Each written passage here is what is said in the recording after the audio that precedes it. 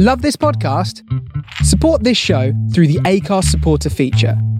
It's up to you how much you give, and there's no regular commitment. Just hit the link in the show description to support now.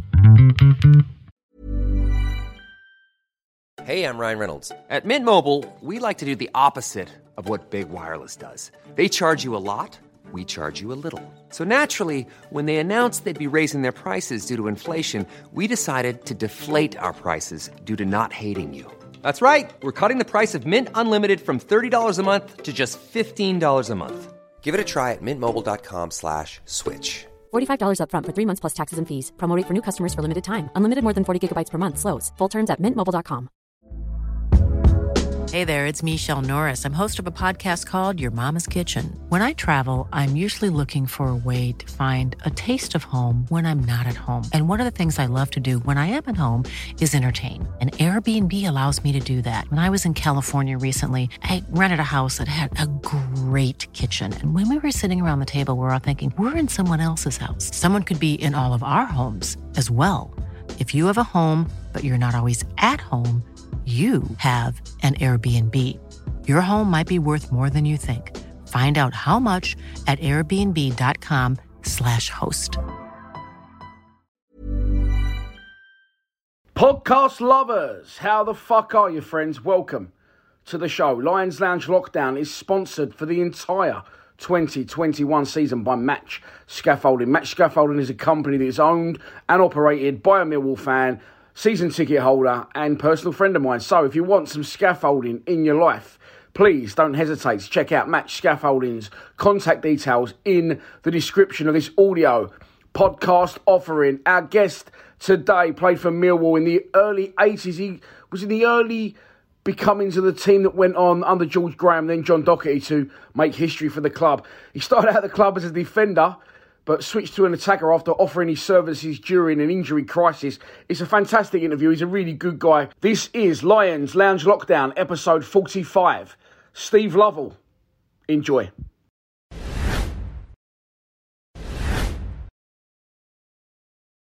We're going to go in 3, 2, 1. Lions Lounge Lockdown, episode 45. Steve Lovell. Steve, thanks for joining us, mate. No problem, Dan. Pleasure. Great to have you on, mate. I said I was just slightly before I remember playing, going to watch Millwall. So I've done some research this morning and I've got 5-6 pages. It's a fascinating time at the club. 1983 to 1987, 146 games and 43 goals. Joined from Crystal Palace. How did that come about? I was at Palace and played in every position, really. There, played about 70, 80 games for them. Had loads of managers there, which is unbelievable. I think I must have had about 7 or 8 managers there, from Terry Venables all the way to Dario Gradi. So it was loads of people we played under. And came to one season, I was midfield at Palace, but I was doing well under Alan Mullery. And we had an injury crisis at the club and we were looking for a left back. Now, I can't even stand on my left foot, never mind kick with it. So you can imagine that the time I had there wasn't the best of times. So then it was time to move on. And George Graham had moved from Palace to Millwall as manager in January. And early February, he came and signed me and signed me as a fullback. So that's how I got there back in all them years ago. Yeah, very interesting one. Say lots of managers. So George Graham was the manager of Crystal Palace, was he? No, because he ran the reserves at that time. He was coming to the end of his career, so he was player and a coach there. But I signed under Malcolm Allison. Malcolm Allison signed me at Crystal Palace. Then there was Terry Venables. Then it was Ernie Whalley. Then it was Steve Kember. Then it was Dario Gradi. Then Ernie Whalley came back again. So there was loads and loads of people I played for. And it wasn't very convincing, really, the times that we had there. We got relegated from the Premier League, or League One as it was then, and stayed in the Championship, or League Two as it was then, for a few years. So that's where I played most of the games. Yeah, an interesting one from your time at Palace. I don't like to, obviously, as a Millwall fan channel, dip into Palace too much, but you had 2 loans as a Palace youngster. one at Stockport, which I'm not fussed about talking about, but one at Memphis Rogues. How did that come about? Going to Memphis on loan as a youngster? Yeah, it was weird actually because like Terry Venables, he liked I think what he saw in me, but he couldn't get me into the team at the time, and I was only 18 or 19, and he said, "Do you fancy going out to America and playing?" Charlie Cook and Eddie McCready, the old Chelsea boys, they were running it, and Neil Smiley, who was another Palace player, he said the two of you can go out and play for the summer. So it was a no-brainer really. I thought, well, it was a great opportunity. I was 18 when I went out there. I had my 19th birthday out there, and it was great. It was a great experience, and playing against all the so-called names of the day, like it was Pele and Gerd Muller and all people like that were playing back in the day. So it was a fantastic experience for me. I'm playing in all the big American football stadiums, which was fine. And it was weird because obviously they 60, 70,000 seater stadiums and you're playing in front of 2,000 or 3,000 people. So it's a bit like now, actually. A bit like the Premier League now. Yeah, but it was a good experience. And, on the field and off the field, it was one I'll never forget. Imagine, man. So you was born in Swansea originally. So for a young Welsh boy to come to London was big enough. But then to go to London, to Memphis on loan, you must have been pinching yourself at times. Yeah, it was. I left Swansea, I say, at 15, 16, signed for Palace as an apprentice professional. And then I had 7 good years there, great years there. I really did. We won the FA Youth Cup twice with all the team of the 80s, as we were so called. And then obviously going to America was brilliant. My family came out. They came out and stayed with me in my apartment. And, they looked after me in America. It was fantastic. And but then I came back and signed for Stockport to get league football. And that's where I met my wife. So everything's done for a reason, isn't it? The one good thing that comes out of Stockport ever, I suppose, that would be. Yeah, it was. Yeah. The only good thing, yeah. So eventually you make your way to Millwall, 83-84 season. You play 57 games. You score 10 goals. Now, as I said, you scored 43 and 146, which is good enough as it is. It's just short of 1 in 3, I think. My maths isn't great. But what people don't know, which I didn't know until someone commented yesterday, so thanks to the person that did do that on the social media, one of the older Millwall fans than me, you didn't actually start out as a striker at Millwall. No, George signed me as a fullback. I was a bit of a utility player at Palace, and that's why I left really, because I could play in every position, they stuck me at left back. And as I say, it wasn't the best position for me, and that was my downfall at the end of the day. But then again, I would never have played for Millwall if I had stayed in Millwall in midfield. So, as I say, things are done for a reason. And George signed me as a fullback, and I started out as a fullback. But then we had an injury crisis up front at Millwall, where Dean Neal was injured, and then I think Kevin Bremner was injured. So I on one Friday said to George as a laugh, I'll play up front for you, George, tomorrow. And he sort of went, yeah, like that. And so I came in the next day. We were playing Brentford at home. The team sheet went up, and there I was, number 9. So I went out and we beat them 2-1, and I scored 2. So it started from there, and I went on and scored 13 in the next 11 games, consecutive games, which is a bit of a record, I think. And it came to an end. I remember it came to an end at Bradford on a Tuesday night, but George stuck me back in midfield. And I never forgive him for that, because that would have kept the record going, but I never scored in that one. So, but it was, it was great. And as I said, I stayed up front then and played most of my career up front. I mean, you said it a bit tongue-in-cheek, but was you aware you could bang a few in if need be before you went up front? Yeah, when we won coming through all of my schoolboys football back in Swansea, I was an attacking midfield player. I always got goals. But when I went to Palace, as I said, people could see I could play in different roles, and that's where I started playing at right back and in midfield. But I always had an eye for a goal. Even at full back, I would always get forward and try and get on the end of things. So it was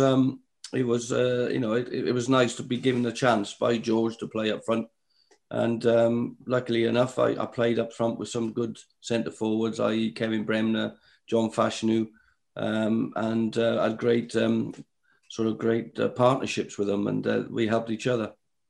Yes, well, I've got on my notes here. I was going to ask you what the strike partnership was that gave you the opportunity to go up front. And I think it was Dean Neal and Kevin Bremner. And of course, you had a young Teddy Sheringham as well. They're playing 5 games off the bench that season. Yeah, Teddy was brilliant. He was a young lad, and even in them days, you could see he had the ability. And Teddy was very, very, and still is, I think, very strong-minded person. And he was brilliant to see in training and in the games, and obviously the career he's had, it's just showed what a great talent he is. He was and still is, and he's a great lad as well. And I got on really well with Teddy. Another 2 Millwall long-term players would have been Alan McCleary and Keith Stevens. They just seemed to be ever present. They would have been young players at that point, very young. Yeah, they were part of the side as well. Alan McCleary and Rhino. Again, they were great to have around. It was a good team. And one thing with George as a manager and a coach, he knew how to get the best out of us. And that's what he did. He certainly did that. And it was great to be a part of it with them young players. So you went up front and you scored 10 goals this season. It's a really strange one because we finished 9th in the league, but the goals, Anton Otolowski, I think that is, scored 9. Yeah. You got 10, yeah. Brem's got 16. And Dean Neal got 19, but we only finished 9th in the table. I think we had a bad start. I think it was a really bad start of the season, but we had a good end to it, I think. And that I think that's what. Obviously, the defence wasn't very good. We scored a load, but we let a lot in. So my mate, I don't know if Paul Sanson was in goal, the goalkeeper, my good mate. So he won't thank me for saying that, but it most probably was Wellesley. It was Wellesley in goals, it was his fault. And Walks is at the back. He got no chance. Walks is at the back.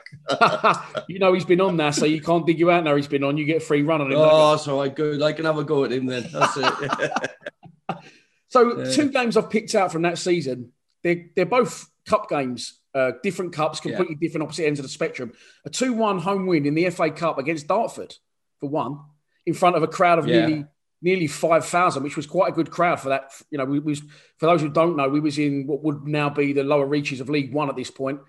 And George turned it round, got us to a 9th finish. And the crowds were very down, sort of 3,000-4,000, but nearly 5,000 turned up to see us beat Dartford 2-1 at the Den. Do you know, I can't remember that one, Dan. I really can't. It's a long time ago, and I remember most games, but I just can't remember that one. I don't know why. Is there a significance with that one, Dan? I didn't score, did I? Oh, that's why. That's why. Another one you didn't score in that I found, is because I looked it up and it was nearly 14,000 at the Den there this day. We lost 5-1 at home to West Bromwich Albion, who then would have been a Premier League side. Oh, God, yeah. Remember that? And I remember that. They had Martin Yole. Remember Martin Yole, the old Spurs manager? Was that at West Brom? Well, that might have been at West Brom. Oh, was it at West Brom? Was it? Because it was at West Brom because we played them in the first leg at home, and we beat them 3-0. We beat them 3-0 at home, and it was a 2-legged thing. And we went to West Brom, and they beat us 5-1. They beat us 5-1, and I remember the end at West Brom was absolutely packed full of Millwall supporters. And in the end, I remember at the end when the 5th one went in, I remember saying to Walks, I'm thinking, what's the score? Or Mickey Nutton, I might have said, how many have they scored? I don't know what the score was. We thought it was going to extra time, but I think they murdered us that day, 5-1. Yeah, I remember that. So you beat them 3-0 at home at the Den. Yeah, we beat them 3. I'm pretty sure it was 3-0 at home at the Den in the first leg, and we went up there and we lost 5-1. It was 5-1, and we lost 5-4 in aggregate. I'm pretty sure it was. Pretty sure. Right. So let's move on. I'm sure you remember plenty about this next season. It's the 84-85 season. Of course, we win promotion, coming runners up to Bradford, and you finished top scorer with 27 goals. Definitely cemented your place as a striker at that point. No. It was amazing, really, because I think that was the year we had a good run in the FA Cup as well, wasn't it? Yeah. So it was a fantastic year. That was And I remember we played, I think, Plymouth the last game of the season when we got promoted. I didn't play in that when I was injured, but it was really good, brilliant season. And the supporters, it's nothing like the Millwall supporters. I don't care anybody says that. They even away from home, the games that we used to go to is you were a goal up before you started with the crowd and the supporters. They were just a fantastic crowd to play in front of. Was they on board with you straight away, the fans? Obviously, as you come from Crystal Palace, was that an issue at the beginning, or? No, I don't think so. I can't remember them having a go at me when I was playing at right back. So, and obviously when I started scoring the goals, they were quite happy. There's a few games I remember that the opposition didn't get much of an applause from them, but. That's the way they are, and it's like anything. It's sometimes it's tongue in cheek and a bit of fun in it, a bit of banter. But they can get at play, especially the opposition, and I think they did that. A few of the players that we played against. Yeah, it's an unbelievable story, mate. To go from he's already a good established pro, but to go from a versatile player that predominantly played at fullback to now scoring 27 goals. Was you getting attention from other clubs now, thinking, "Hang on, we might buy this guy"? You're now a striker. There was talk back in the day, and there was clubs looking like from the League One or a Premiership, wherever it was. Tottenham were having a look, and a couple of other sides. But to be honest, whenever they came to watch, I most probably didn't perform like I could have done. And even to, if I'm being bluntly honest, I don't think I was ever 100% fit. Never. When you look at the players now and see how fit they are, I would love to have played now and got myself to a fitness levels where I could do, because I obviously had the ability to score goals and to do other things, but the fitness side was the one thing that let me down, I think. Yeah, you say that, and I understand what you're saying, but also on my notes, you played 57 games that season. You try and find me a professional footballer now that don't roll over and go, "My leg hurts, I need to have a Saturday off." 57 games. But a lot of games, mate. Yeah, it is. It is, Dan. It's a lot of games, and again, most probably that's why I played them many games, because I didn't run around too much in the games. I just scored goals. I let Kevin Bremer and John Fashanu do all that, and then I just tap them in. No, I don't know. It's a weird one. It's a weird one. But I just felt that, if I had that little bit of more sharpness, I think I could have moved on and gone a little bit higher again. And maybe clubs looking at me could see that. That was my only downside, really.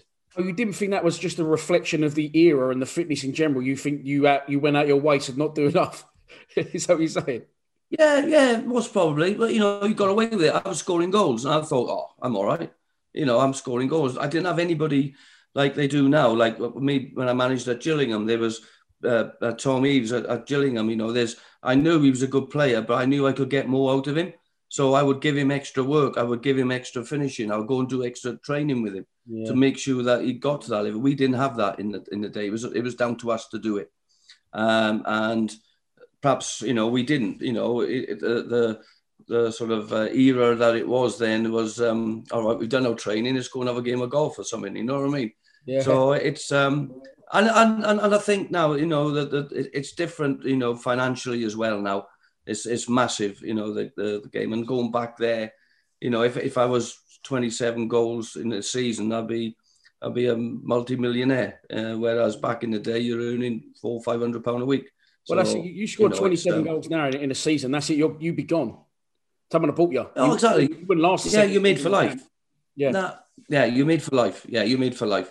So, it has changed. And then most probably because of that, people want to look after you more because you're more of an incentive for them, more of a commodity. So you've got to be looked after, because if they can get the best out of you, they most probably sell you on for big money. But back in the day, it wasn't as bad. And it was down to the individuals to go and do their work. I'm not saying I wasn't fit, but I could have been fitter.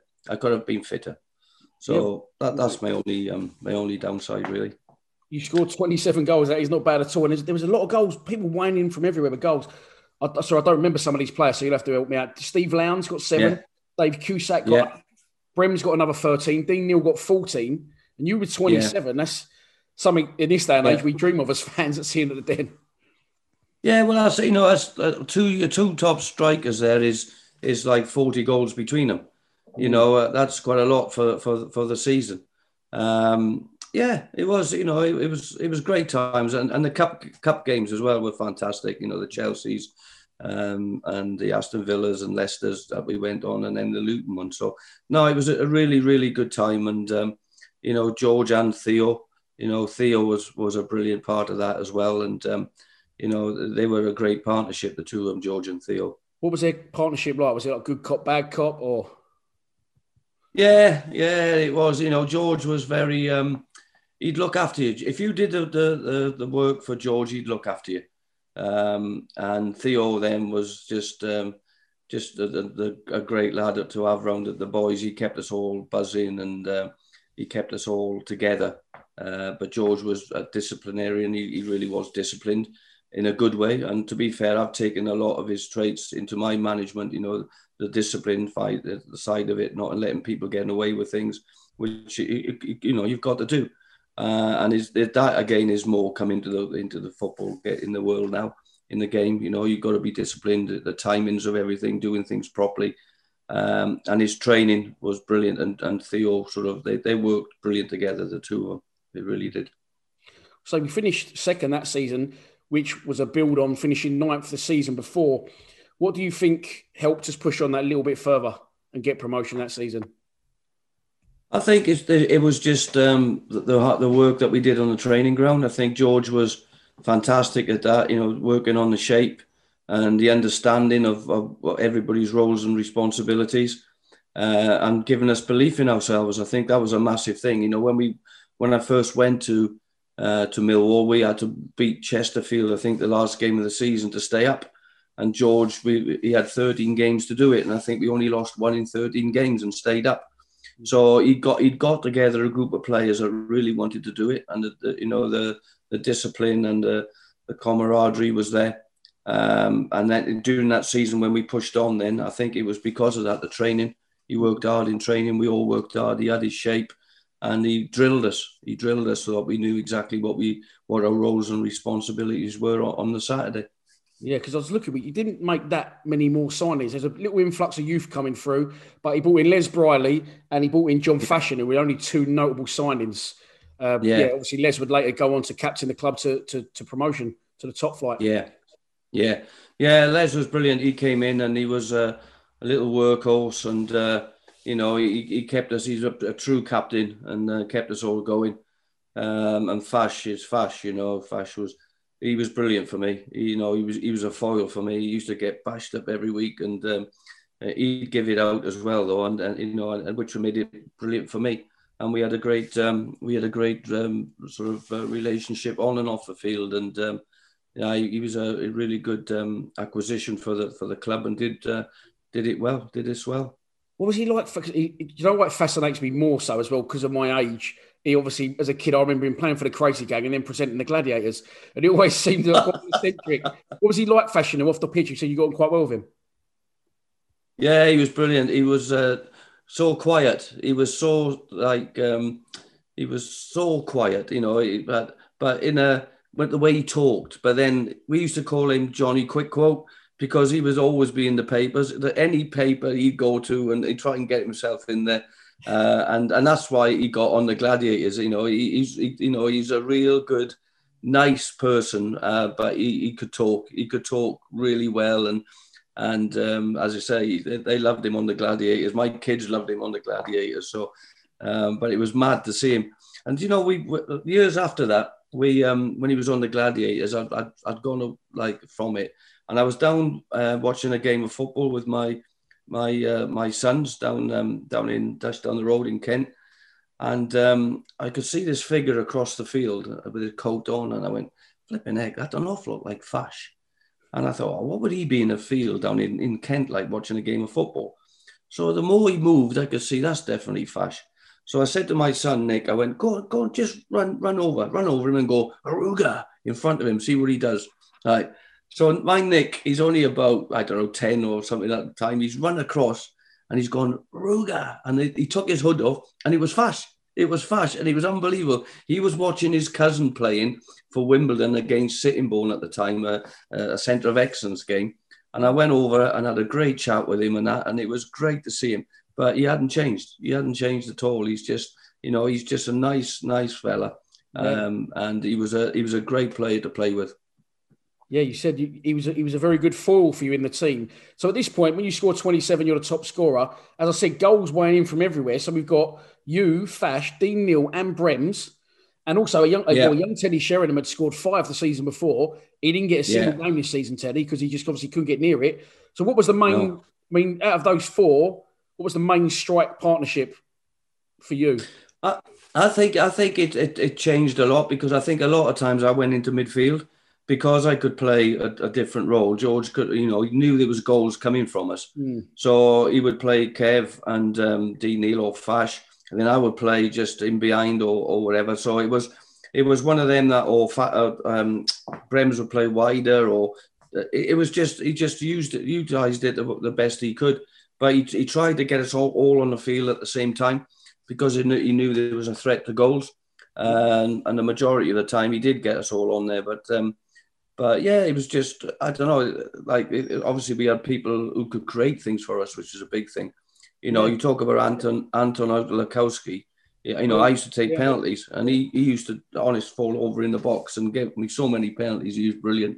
Yeah. 9 penalties. 9 penalties. Was it 9 penalties? Anton. Yeah, he's fantastic. Absolutely brilliant. Because he was a gymnast. Yeah. Anton was a gymnast. And he'd go in the box and anybody go near him, he'd dive, honestly, he'd do a double somersault. Like, it would be so good. And he'd land on his back and the ref would go, oh, penalty. And everybody's going, I've touched it. But, he'd get no chance of getting a penalty these days with his VAR and that. But he used to get loads back in the day. Loads. Yeah, 9 penalties. I was looking through the Mill stats this morning. Lovell penalty. Some games, 2 penalties. I'm thinking, Yeah.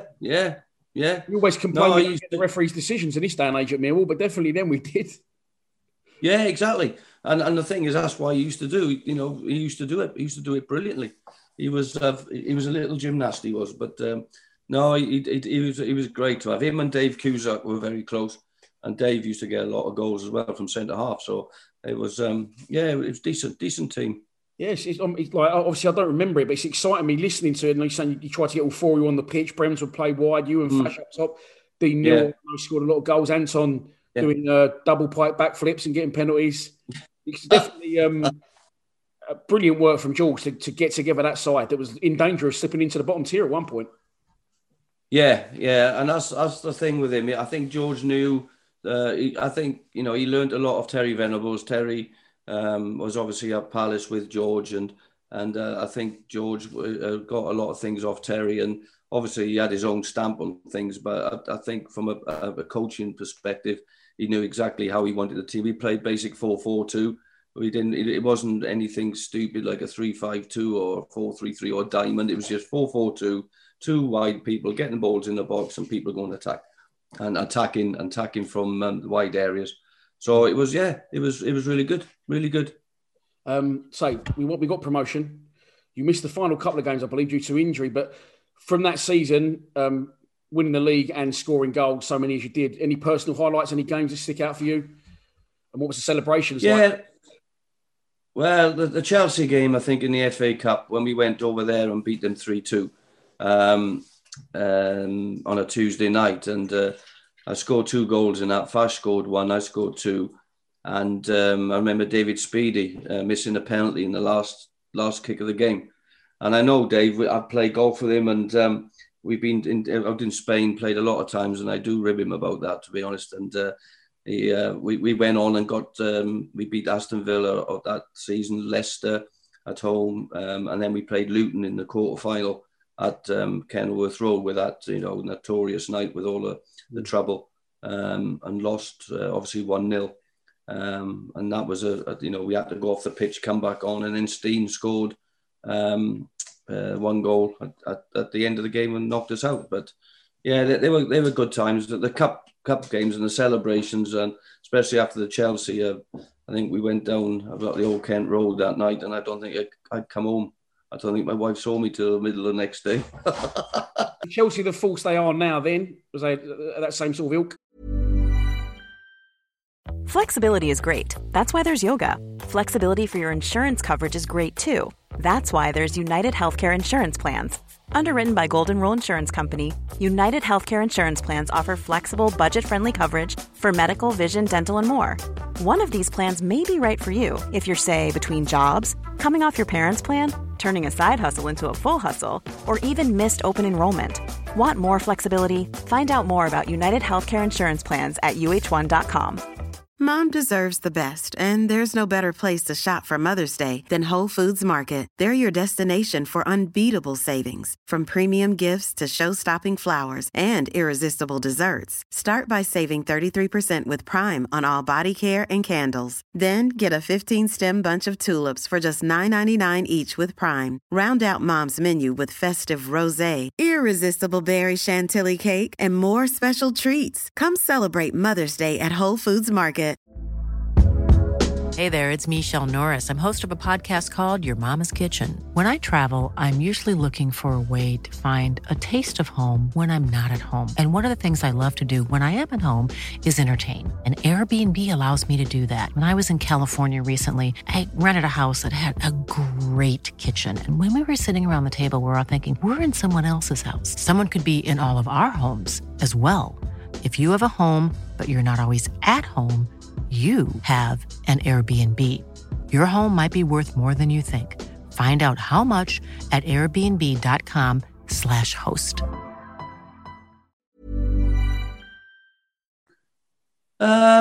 Yeah, they were in the top league, and it was tough. You know, they were a good side. They were expected to beat us. Basically, they were expected to beat us.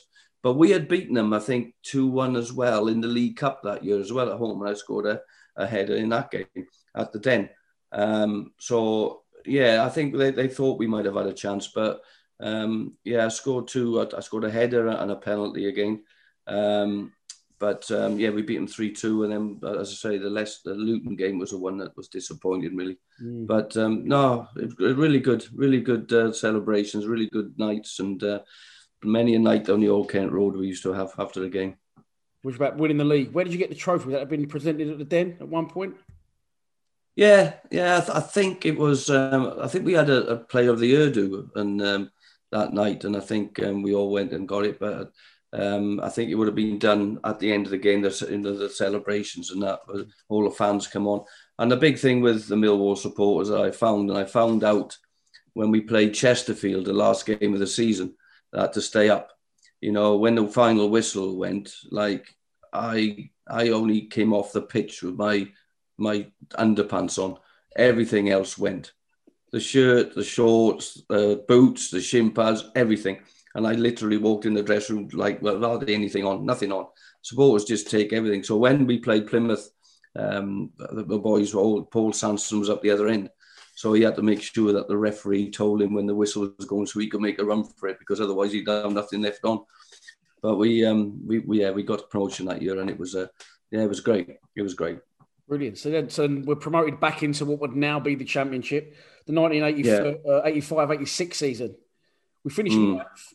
You are again the top scorer, scoring 19 goals in 52 games and 13 for Fash. And by this point, Brems had left the club and Dean Neal had left the club. So it was you and Fash as the cemented up front pairing.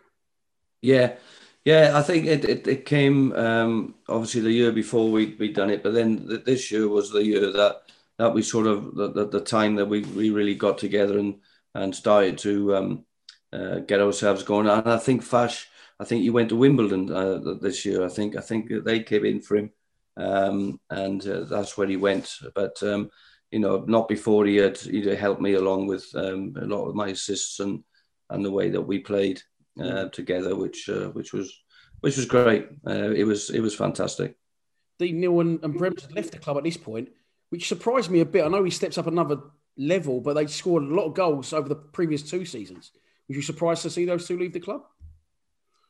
Yeah, but football is football, and nothing surprises you really. And even back in them days, nothing. You never knew on deadline day, at the transfer deadline day, back in them days, who would be staying, who would be going. It was just, I think Stevie Lowndes moved on at the last day of the season. Yeah. So, anything could happen. But yeah, you don't like to see people leave the football club, but you understand it because that's the nature of the game. It's the industry that we're in, and we know that you could be at one club for 5, 6, 7 years, but then you could only be there 6 months if someone comes in for you and you're not happy at one club, especially back then. I think now it's a little bit more I'd say a little bit more secure because of the contractual thing and the players and the new Bosman rule with the contracts and everything. So, the players have got a big say at what goes on now. Back in our day, it was the clubs. The clubs had the say in everything, really. Mm. Do you think that as well that the gaffer has seen that Teddy actually scored a few goals this season as well? Could you really see at this point that Teddy was moulding into something special? Yes, yeah, I think so, and I think that's the big thing with it was he had Fash, he had myself, he had Teddy, and perhaps he's thinking, well, I don't need two other centre forwards. I need to build perhaps buy a centre half or get a centre half in or a midfield player or somebody else. So, there's no point having 5 or 6 forwards at a club. So, yeah, I think he weighed up the options, George, and thought, right, this is the best way to go. And, that's why he just let Kevin and Dean go. Yeah, I said he was top scorer again this season, and then Fash got 13. Just behind Fash is a player called Robert Wilson. He scored 12 goals in 38 games. It was the only season he had for us. He came a long-time player from Fulham and then moved on to Luton. But, he must have been a quite decent player, but only one season at the club. Yeah, he had Robert Wilson came from Fulham, midfield player. He had a bad him and his wife they had a carbon monoxide poisoning. They had a bad time of it, and that put him off football for a long time. So I think he was out of the game for a while from that. He's fine now, and everybody's fine now. But it sort of knocked him back a little bit. But he was a great player, Wilf. He was a good midfield, attacking midfield player. And again, I think because of this, he moved on and tried to get the bad sort of times that he had off the football field out of the way, and wanted to concentrate on football. Yeah, jeez, mate, that's really bad. Out of this season, I've picked out a couple of games. I don't know if you want to pick some out yourself, but the Crystal Palace home win 3-2. I think you scored that day as well.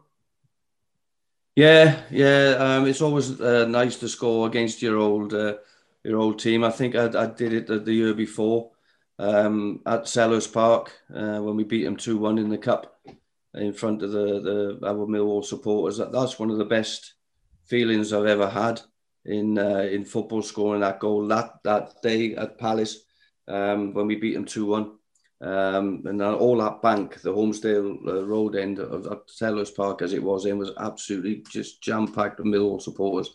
And I remember the ball coming across and headed in the bottom corner and beating them 2-1, and that was brilliant. Honestly, it could give you goose pimples when he scored that. But it was, it's a lot of good games, and it's funny how things stick in your mind, and only certain things. And other games like you mentioned, the Dartford one before, Dan, is how you just don't remember them. You don't remember them. So, it's this career is about 500 games. So it's most probably only about 100 I can remember, I should think. So again, we do all right that season. We established ourselves in the Championship. The 86-87 season, you're completely out of favour. Now, you'll have to help me out again. Sorry, at this point, is this the point that George leaves and the Doc comes in?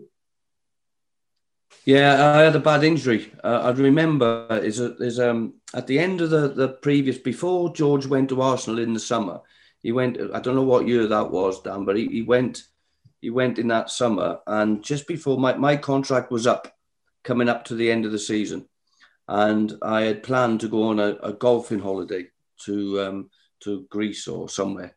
And I said, George, I'm going on a golfing holiday at the end of this. He said, yeah, fine, no problem, blah, blah, blah. So anyway, Wales, I was playing for Wales. So Wales rang me up and said, come to Canada. There's a trip to Canada, 3-week tour in Canada, play 3 games out there, and come and play with us. So George came to me and I said, George, I went to George and I said, George, I've got my holiday. I said, but I don't want to do, my contract's up and everything. We got to play for Wales. I got a chance to go to Canada to play for Wales. And he went, go on your holiday. He went, go on your holiday. He said, it's not a World Cup or anything. He said, don't go to Canada. He said, you're out of contract. He said, the last thing you want to do is get injured. He says, if you get injured, then you're bollocks, basically. He said, so don't get injured. Go on your golfing holiday. So I went, okay. So anyway, me being me, I went to play for Wales. I thought, no, I want to play for my country. I want to play for my country, so go to Wales. Last game of the tour, I get injured. I do my knee in. My knee I do a cartilage in my knee. The last game in Canada, and the last night in the hotel, I remember lying there with my leg up, I thinking, what have I done? What have I done? During the time I'm in Canada, George goes to Arsenal. He leaves Millwall, goes to Arsenal. Now, to this day, I don't know. I've never asked George, but to this day, I don't know whether he thought, look, just hang on a minute, don't go. I might get another job and I might take you with me. And that to the day, because when I got injured, Arsenal went and signed Perry Groves from Colchester, the same kind of player that I was. And I to this day still think that perhaps George had me as perhaps going with him to Arsenal. I really do. Sorry, the previous 2 seasons, you scored 40 goals. Yeah. So you was well within maybe think that. Yeah. And I think he might have, had me as just to come and see what I could do there or whatever. But he signed Perry Groves during when I was injured, and then obviously I was out of contract at Millwall and I was injured, so I was on a week to week until I got fit. So I was on a week-to-week contract because and then Doherty came in, didn't he? John Doherty came in. Maybe things were different then, but why had Millwall, before the injury, allowed your contract to run out? Exactly. And this is why it's different now. It's different now to what even now players are getting extensions on their contracts and they got 2 years left. Now in them days, you wait until the 3rd week of April to see if they're renewing your contract. It was ridiculous. So anyway, I was out of contract, and I was injured. So I went in every day to the Den on my own, training on my own to get myself fit. And then I got myself fit and I went on loan to Swansea, and played 2-3 games at Swansea when Terry Orrath was the manager, and scored a couple of goals. And they wanted to sign me. And I was going to sign on the Sunday. On the Monday. And on the Sunday, Keith Peacock rang me up from Gillingham and said, look, will you come and sign for Gillingham? And I lived in the area in Gillingham. My family all in school and everything. So I met Keith, and they bought me from Millwall. So that's because Doherty didn't want anything to do with me. He didn't want me, he wanted me to go. He didn't want to wait for me to get fit. I don't think he fancied me being there. So that was, that's fine. So I moved on. Yeah. Sorry. So first I'm going to go back to what you said there, amongst all that. If you hadn't got injured in Canada and George Graham had come and took you, he would have took you for free then, because we allowed your contract to run down. Is that how that would have worked? Yeah, exactly. Yeah, exactly. Yeah. The amount of goals you scored in those last 3 seasons, he would just go. Yeah. And it's weird. It's a weird thing. I remember when I first signed the first initial deal at Millwall with George. I signed it and agreed it. Then the next one, I think I signed a year later for a 2-year deal. I didn't even discuss money or nothing. I just so happy that George wanted to sign me. I went up and went, yeah, I'll sign. 2-year contract, happy to play football. Just happy to play football for Millwall. That's all I wanted to do. So it didn't matter I can't even remember what it was. It was next to nothing anyway. But you just loved the game of football. You just wanted to play. 60 goals in 3 years. Your goal bonus alone would have bought you a lovely house or something, wouldn't it? Yeah, exactly. But like I say, it was funny because, you'd win a game on a Saturday, or I'd have a bit of a goal bonus and it'd be lovely. I'd go home and could afford a Chinese or something, and have a bottle of wine or something. It was just, it was ridiculous, the difference between now and then, you know. But that's where the respect is there. You know, we had the discipline and the respect of what we were doing. You know, to win a game of football meant so much to us because it meant we could have a little luxury in our lives. You know, and you know, I'm not saying that it's not like that now, because the 99% of players, you know, are like that now. They love the game of football. They love playing football.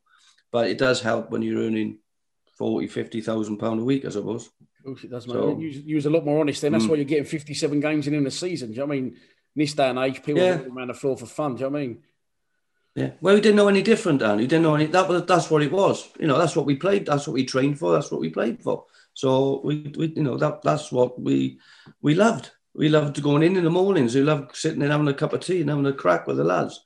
You know, that was part of it.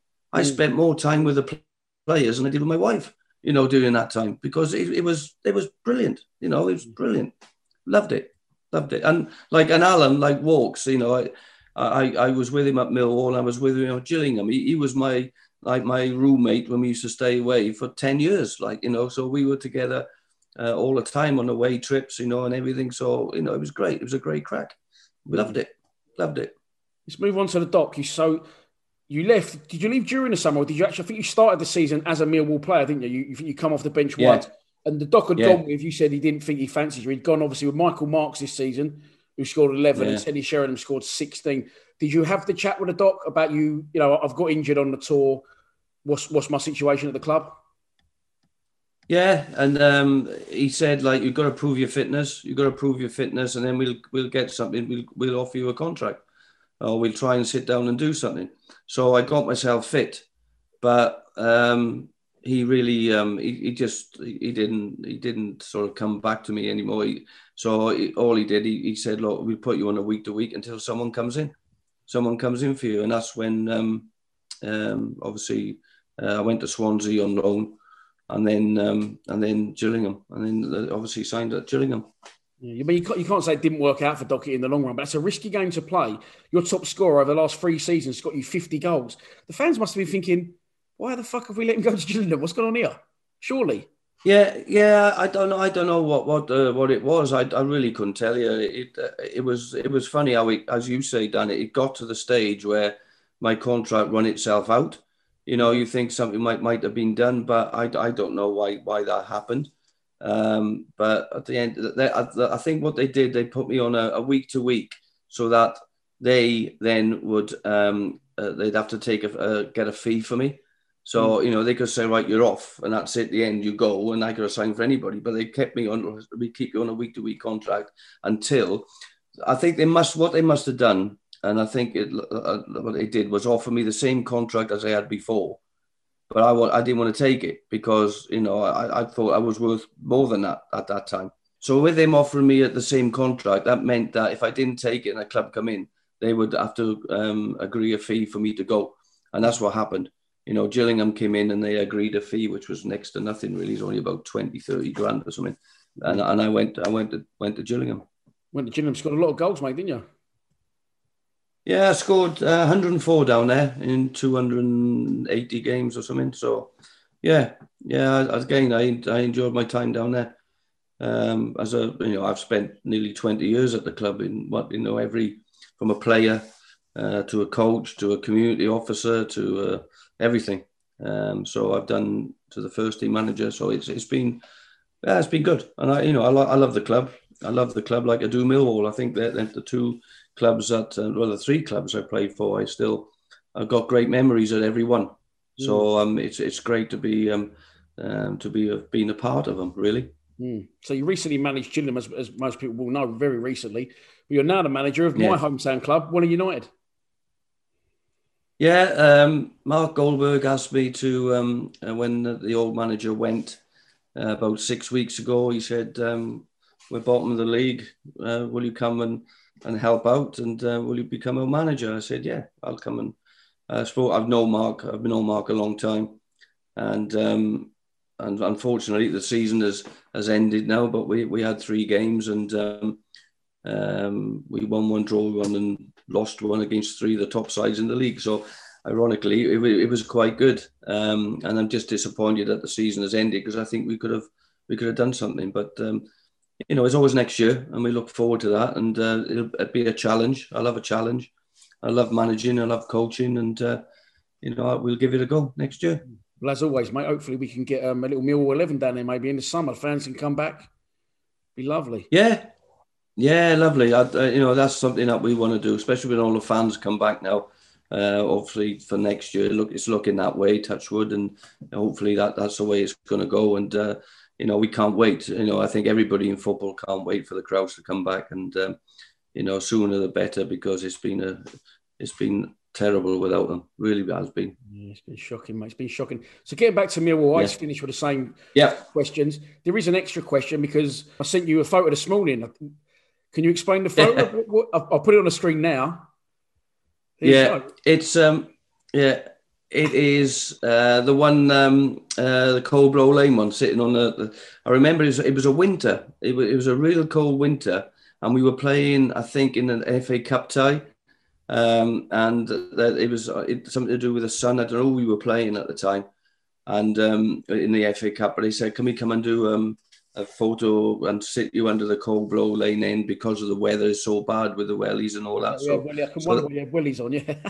Yeah, wellies and a hat on and a scarf. It was because Coldblow Lane, and it was freezing cold. Then the snow was coming, and it might have been called off because of the snow or whatever. But it was something to do like that anyway.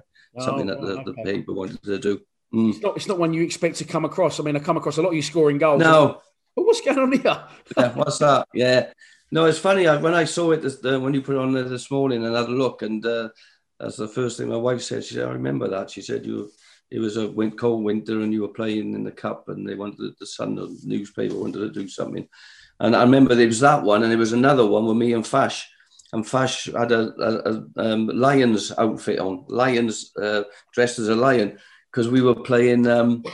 We were playing Enfield, I think, in the cup, and we had to go to a zoo. We went to a zoo to do a promotional thing, so Fash had to dress up in a lion's outfit, which was that's the other one I remember. The two photos I remember, but God, you're looking at 30 odd years ago now. Jesus. Well, yeah, a long time ago. If you can remember back and pick out some of your favourite goals from your time at the club, there was a few.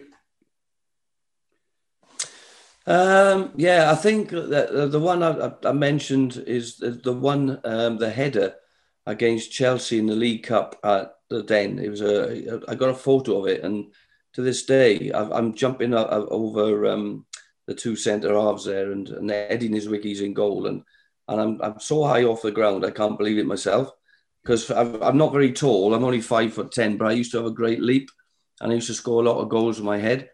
And that was one that stuck out for me, was a great goal. And the other one was down at Portsmouth. We played Portsmouth down on a Tuesday night, and we won 2-1. And it came out about 5 yards outside the box.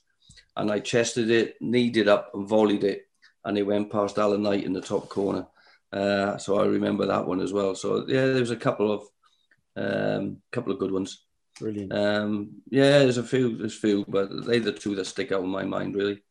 If you could pick a best memory, like one, not necessarily a goal, from your time at the club, you go with Chelsea again, I suppose. Yeah, on the football side of it, I think, the Chelsea at Stamford Bridge at the end, in the dressing room at the end of the game, with celebrating with George and Fash, and again I've got pictures with Les Briley and everything that the Sun did. They were great nights, but the big thing for me was actually signing for George the first time I signed for Millwall, because I was at Palace. I was going nowhere at Palace. Alan Mullery didn't want me there at all, and I thought, I don't know what I'm going to be doing. And then George coming to get me and telling me, and he wants to sign me at Millwall. I think that was the best ever. To know that someone still had faith in you as a player, and to sign a contract for a club that you knew had great history and great supporters, and it was great. It was fantastic for me to go and sign for George. Yeah, man, he showed the faith, and rightly so, mate. He scored plenty for us, and then you went on and scored plenty for Gillingham. I always finish with one last question. I won't keep you any longer. One last question. Yep. If you could go out tonight for one last day of golf and one last night out with 3 of your old Millwall teammates, you can only take 3 with you. Who are you taking? I'd take Alan Walker, Paul Sanson. Yep. And I would take another one that I haven't seen for ages and ages, and that's Bill Roffey. Do you remember Bill? Do you remember Bill Roffey, the left back? Growing up, Bill Roffey was like slang for coffee, and now I've searched it. I know, exactly. He's actually a Millwall player, and I couldn't believe it. And I've not brought it up yet in an interview. What was he like, Bill, then?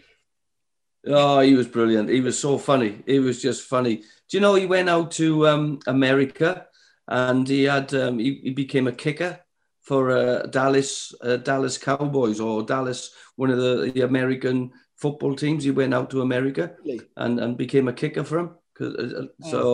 So he had to train, and he had to read all the book and all the plays and everything. I remember him telling me. He was such a character. He was so funny. He was so funny. But obviously, Alan, I still see Alan now, but, you know, like, we used to have so many great times and great fun. So, but yeah, them 3. And Paul Sanson, obviously the goalkeeper, he lives locally as well. And, you know, Sammy was still a good friend. So, yeah. But it's, all honesty, you'd have any of them. You take them all, because football is all about characters. It's all about banter and just enjoyment. And, you know, I think a little bit of that has gone out of the game. But certainly from our era, it was there, and there in abundance. And we really loved it. We loved our time there. Mate, it's been an absolute pleasure having you on. Thanks so much, and all the best at Welling United. Yeah? Thank you, Dan. Thanks very much. Cheers, Pleasure. mate. Thank you. Thank you. Want flexibility? Take yoga. Want flexibility with your health insurance? Check out United Healthcare Insurance Plans. Underwritten by Golden Rule Insurance Company, they offer flexible, budget-friendly medical, dental, and vision coverage that may be right for you. More at uh1.com. Mom deserves the best, and there's no better place to shop for Mother's Day than Whole Foods Market. They're your destination for unbeatable savings, from premium gifts to show-stopping flowers and irresistible desserts. Start by saving 33% with Prime on all body care and candles. Then get a 15-stem bunch of tulips for just $9.99 each with Prime. Round out Mom's menu with festive rosé, irresistible berry chantilly cake, and more special treats. Come celebrate Mother's Day at Whole Foods Market.